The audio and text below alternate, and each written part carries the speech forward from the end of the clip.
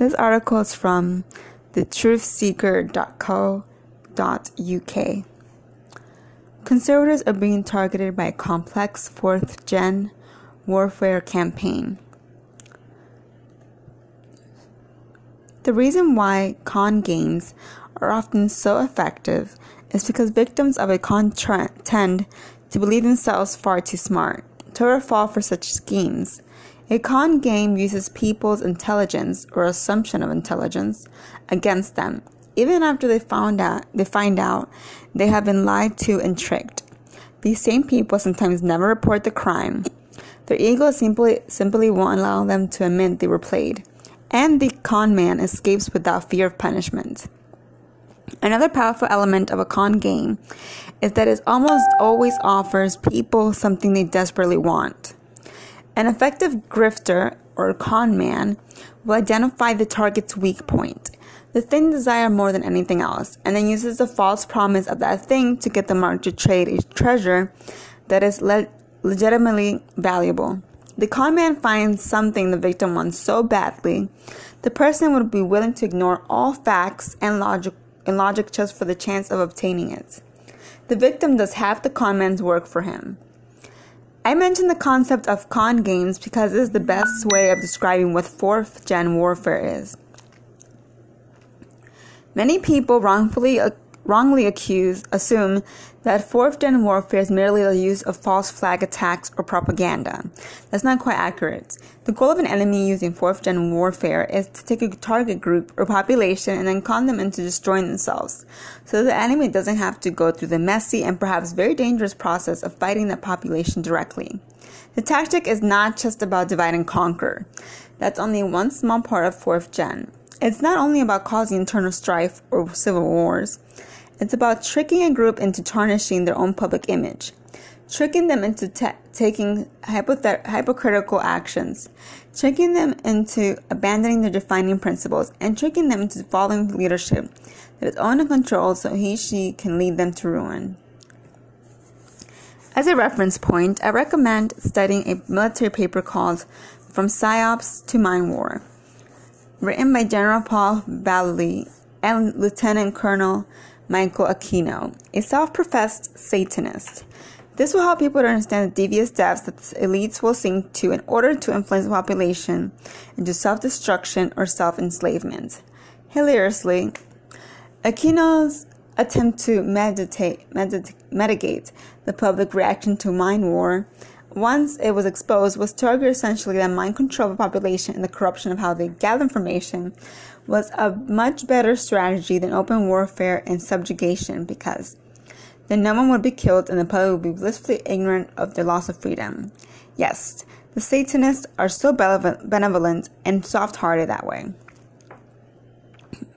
The global elites, a group of people with extensive influence in politics, the banking sector, and the corporate underbelly, are hell-bent on creating a single world economy system, a single world currency, and a one world government.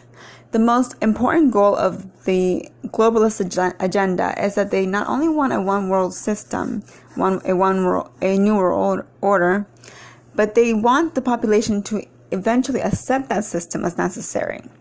The globalist ideal scenario is tricking the majority of people into asking for total centralization, if prefer not to enter into open warfare with the public if they can avoid it. Probably because they know they would lose. They use fourth-gen warfare on a regular basis to pursue these goals and target almost every group of people in a way or another. That said, they surely realize that there are some groups that are never going to go along with global centralization, and that those groups will inevitably resist. Aquino's delusional fantasy of a bloodless coup against the population ignores history. Rebellion by groups of aware individuals is assured. These are the groups that the globalists would try to eliminate. First, by undermining their public image and making them into monsters in the eyes of the rest of the world, then through combat if necessary. Liberty-minded conservatives, as opposed to statists that call themselves Republicans, and sovereignty activists represent the largest single threat on earth to the globalist agenda. In the US, they have the resources and enough social influence to mount resistance. And using proper asymmetric tactics, they could even remove globalists from power once and for all. And while conservatives might be viewed as the hardest target for a fourth-gen con game, in some ways they are unfortunately very easy to attack. I witnessed this firsthand after 9/11. When many conservatives fed a well-crafted but fabricated CIA narrative of Taliban and Iraqi collusion with Al-Qaeda, immediately flocked to support elitist President George W. Bush. They abandoned the principles of small government and limited foreign intervention, enjoying the fervor and madness of a war fever. And the consequences have not subsided in well over 18 years. They were expertly conned and did not realize their mistake for about a decade. But then it was too late. This time around, I see a massive effort on multiple levels to cripple conservatives with fourth-gen warfare. The objective is clear. Get conservatives to attack themselves to the economic crisis that's currently developing and allow them to destroy themselves in the process. Let's take a look at the most prominent lies conservatives are being fed today and why these lies are dangerous. Lie number 1. Donald Trump is on our side and is fighting the globalists. The most important key to the globalist fourth-gen attack on conservatives is that they believe beyond all evidence or logic that Donald Trump is on their side and is fighting for them. Before the 2016 election, I was uncertain if Trump was controlled of the position, but I knew that he would be allowed into office. Based on the dynamic he provided for the globalists, the everything bubble was starting to falter, and the globalists intended to crash it. But they needed a scapegoat to take the fall, and that scapegoat would have to be conservative. Or he had to at least pretend to be conservative. What I wasn't sure of at the time was if Trump was a willing puppet of the elites or an unwitting target. After 3 years of Trump's administration, I'm certain now he is a puppet. I've outlined in evidence this conclusion in numerous articles, including Trump is a Pied Piper for the New World Order agenda. Trump's long-standing relationship with the Rothschild through banking agents like Wilbur Ross cannot be ignored.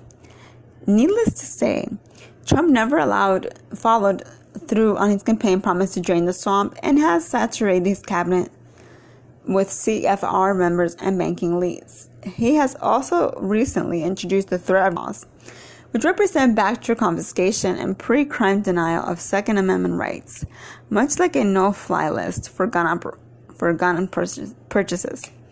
This means you could have a gun purchase denied by the ATF for reasons you will never be allowed to know and will never be allowed to appeal.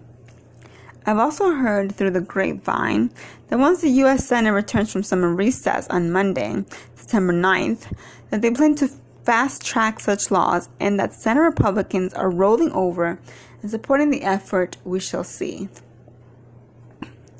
Not only does this tell me that Trump is not a constitutional president on the side of conservatives, it also tells me that Trump is likely not slated to be president after 2020.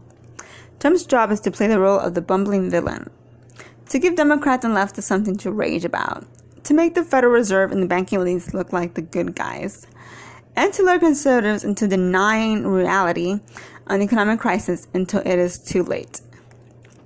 Line number 2. The recession is media propaganda and the economy is in good shape. There is very aggressive PSYOP, which I have been implemented all over the alternative media and in liberty movement forums lately. Consider this. The mainstream media denied the economy was in dire straits for years and ignored declining fundamentals and all evidence that there was no recovery. Liberty groups have been warning the public about disaster that was boiling over under the surface, while the media called us conspiracy theorists. Now, suddenly the media agrees with us, at least, and that a recession and economic crisis is imminent. But because the media is pushing the narrative that it's all Trump's fault, many conservatives are stupidly falling for the reverse psychology and con game and refusing to admit that a crash is happening. Let's be clear. Just because the mainstream media says a recession is coming does not mean it's not true. The evidence is overwhelming. From the yield curve inversion, which is 100% historically accurate in predicting recession, to falling new home sales and home building contracts, to faltering auto sales, which car companies are trying to combat by raising prices, to crumbling manufacturing PMI, to declines in freight and shipping, as well as thousands upon thousands of retail store closures, etc. There is no sector of the U.S. economy that is not trending negative over the past year. The only indicators that show strength are rigid indicators, including GDP, unemployment, and the stock market. These are the same indicators that fooled the public into thinking all was well right before the crash of 2008. Bottom line, the economy is in swift decline. Most indicators show this.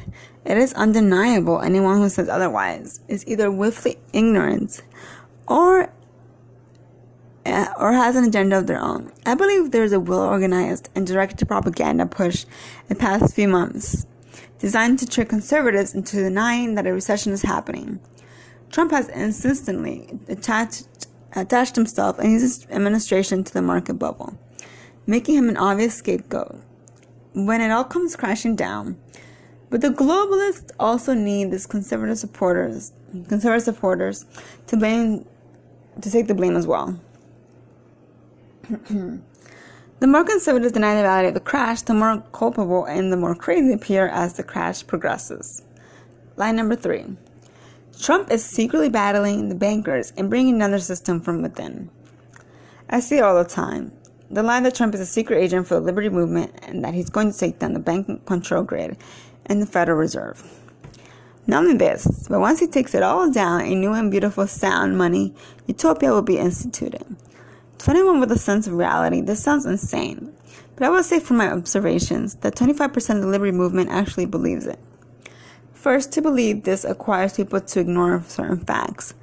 For example, the Trump cult often argues that because he has publicly attacked the Fed, this means he's exposing them to taking the blame for the crash they created.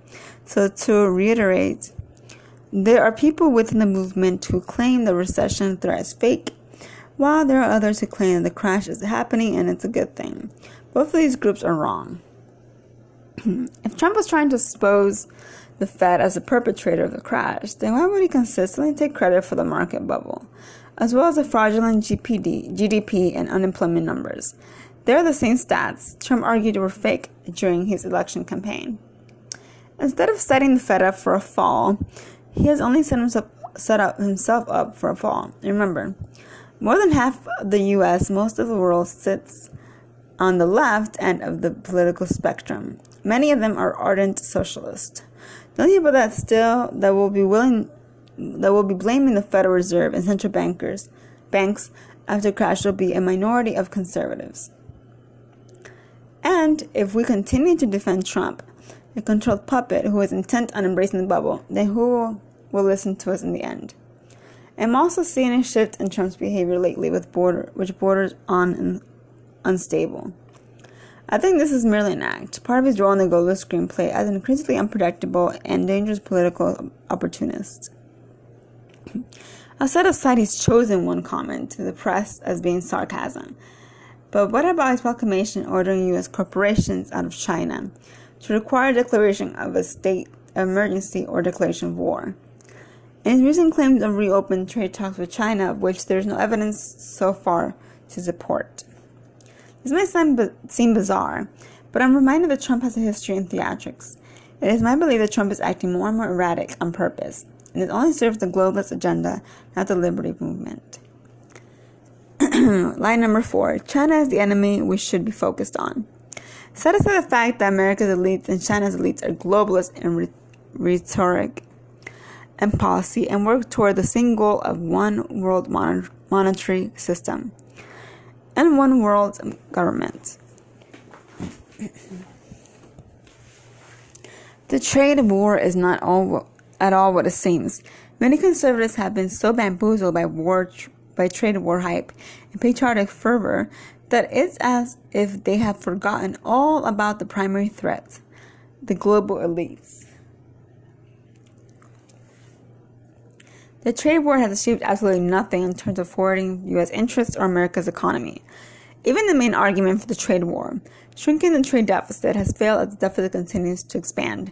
The only thing that trade war has achieved is a perfect distraction for the public as central bankers like the Fed maintain tight liquidity conditions in an effort of deliberately deflate the everything bubble. If Trump was trying to bring down the banking syndicate and expose the Fed, then he should not have pursued a trade war at this time. I would note once again that every time the Fed makes a policy announcement that goes against what the investment world wants and causes the market downturn, Trump makes a trade war announcement which takes all attention away from the central bank. Lately, Trump barely waits an hour before taking its actions. How exactly does this hurt the central bankers and the globalists? The answer is that it doesn't. Whether or not trade conditions with China are unfair is irrelevant. The conflict is taking all attention away from central banks and international banks and the economic crisis they have been fostering for over 10 years. If Trump was actually anti-globalist, then he would have targeted globalist institutions first and set aside the China issue for later. As it stands, even if Trump ended the trade war tomorrow, it doesn't matter. He could still be blamed for triggering a crash in fundamentals. And for those that argue Trump's war moves are meant to force the Fed to start issuing more QE and save stocks, I can only point out the Fed has no intention of doing this, and they made that clear in July and at Jackson Hole. And if it were actually the case that Trump is trying to force the Fed into a corner, then the strategy is a poor one. All the Fed has to do is sit and wait, allow markets to tank until Trump is out of office after the 2020 elections. The same goes for China and the trade war. There is no incentive for them to capitulate to Trump for the next year. But this is all an academic discussion because Trump is not working against the globalists. He's working for them. Line number 5. An inflationary or recessionary crash will be good for the public. This is perhaps the most absurd disinformation argument I've been seeing lately. And I think it is meant to appeal to Trump supporters who are realizing that a crash is indeed taking place and Trump is playing a part in the downturn. In order to reconcile this reality with their desperate need to believe that Trump is a hero, on a white horse coming to save them, they buy into the idea that Trump is actually crashing everything on purpose to undermine the banking elites. They argue that by bringing down the dollar or the Fed, Trump is setting the stage for a new U.S. monetary system. They also argue that an inflationary crash would erase all debts, and the slate will be wiped clean in some kind of jubilee. Unfortunately, this is not going to happen. First, in every single inflationary or stagflationary crash in history, the public suffered a decade or more of poverty, starvation, sometimes civil war, and sometimes a breakup of their nation. There is no joy to be found in economic collapse. Second, debt jubilees are rare. What is more likely to happen is that debts will be adjusted to match monetary inflation. This is what happened during the hyperinflationary crisis in Weimar Germany, and has happened during many other inflationary crash events. Also, debts are generally not erased. Instead, the debts are reinstated once a new monetary system is established. Third, the Fed is not the core of globalist power. The Fed is nothing more than a branch of the franchise. Jerome Powell manages the most popular McDonald's outlet in the chain, but he's not the CEO. He takes his orders from people above, just as Trump does. The real base of power for the globalists is in their international institutions, like the IMF, the BIS, and the UN and World Bank. It is also in their think tanks and working groups, like Bilderberg, or the World Government Summit, which is held annually in the United Arab Emirates. It is comprised of corporate and political leaders from around the globe devising strategies to build a one-world government. But hey, there's no organized conspiracy for world government, right? The elites are just openly talk about it at summits on world governments. Fourth, the crash is far more beneficial to the globalists than people seem to realize. They want to bring down the old system. and with it the concept of borders, nations, and decentralized economies. They openly plan to install a new global monetary system, a cashless society, and eventually global government. In order to do this, they need a catastrophe large enough to cause the public to accept their new world order. They aren't afraid of a crash, they have been engineering one. The most vital pieces in this puzzle are the liberty movement and sovereignty champions. If we remain skeptical of the Trojan horses like Trump that are handed to us, and critical when the president and other supposed leaders take actions which are irrational or unconstitutional, then we can more easily argue that we had nothing to do with disasters, like the financial implosion that followed. We can maintain monument for the liberty movement and gather more people to our side instead of losing people to a tarnished image. No one man encompasses the fight for freedom. No one man owns that. It belongs to us all. There will be people who will argue that this is all conjecture and theory, but they would have to ignore the mountain of evidence to the contrary. They will say the media hates Trump and so do the globalists, but they won't be able to come up with a rational explanation as to why Trump is so insistent on surrounding himself with those same globalist elites, or why his action constantly provide cover for the crisis the elites have set in motion.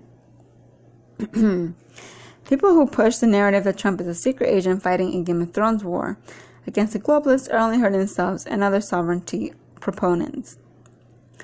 The more cognitive dissonance they spread in the name of defending Trump, the more unhinged they will seem when fantasy falls apart. This is exactly what the elites want.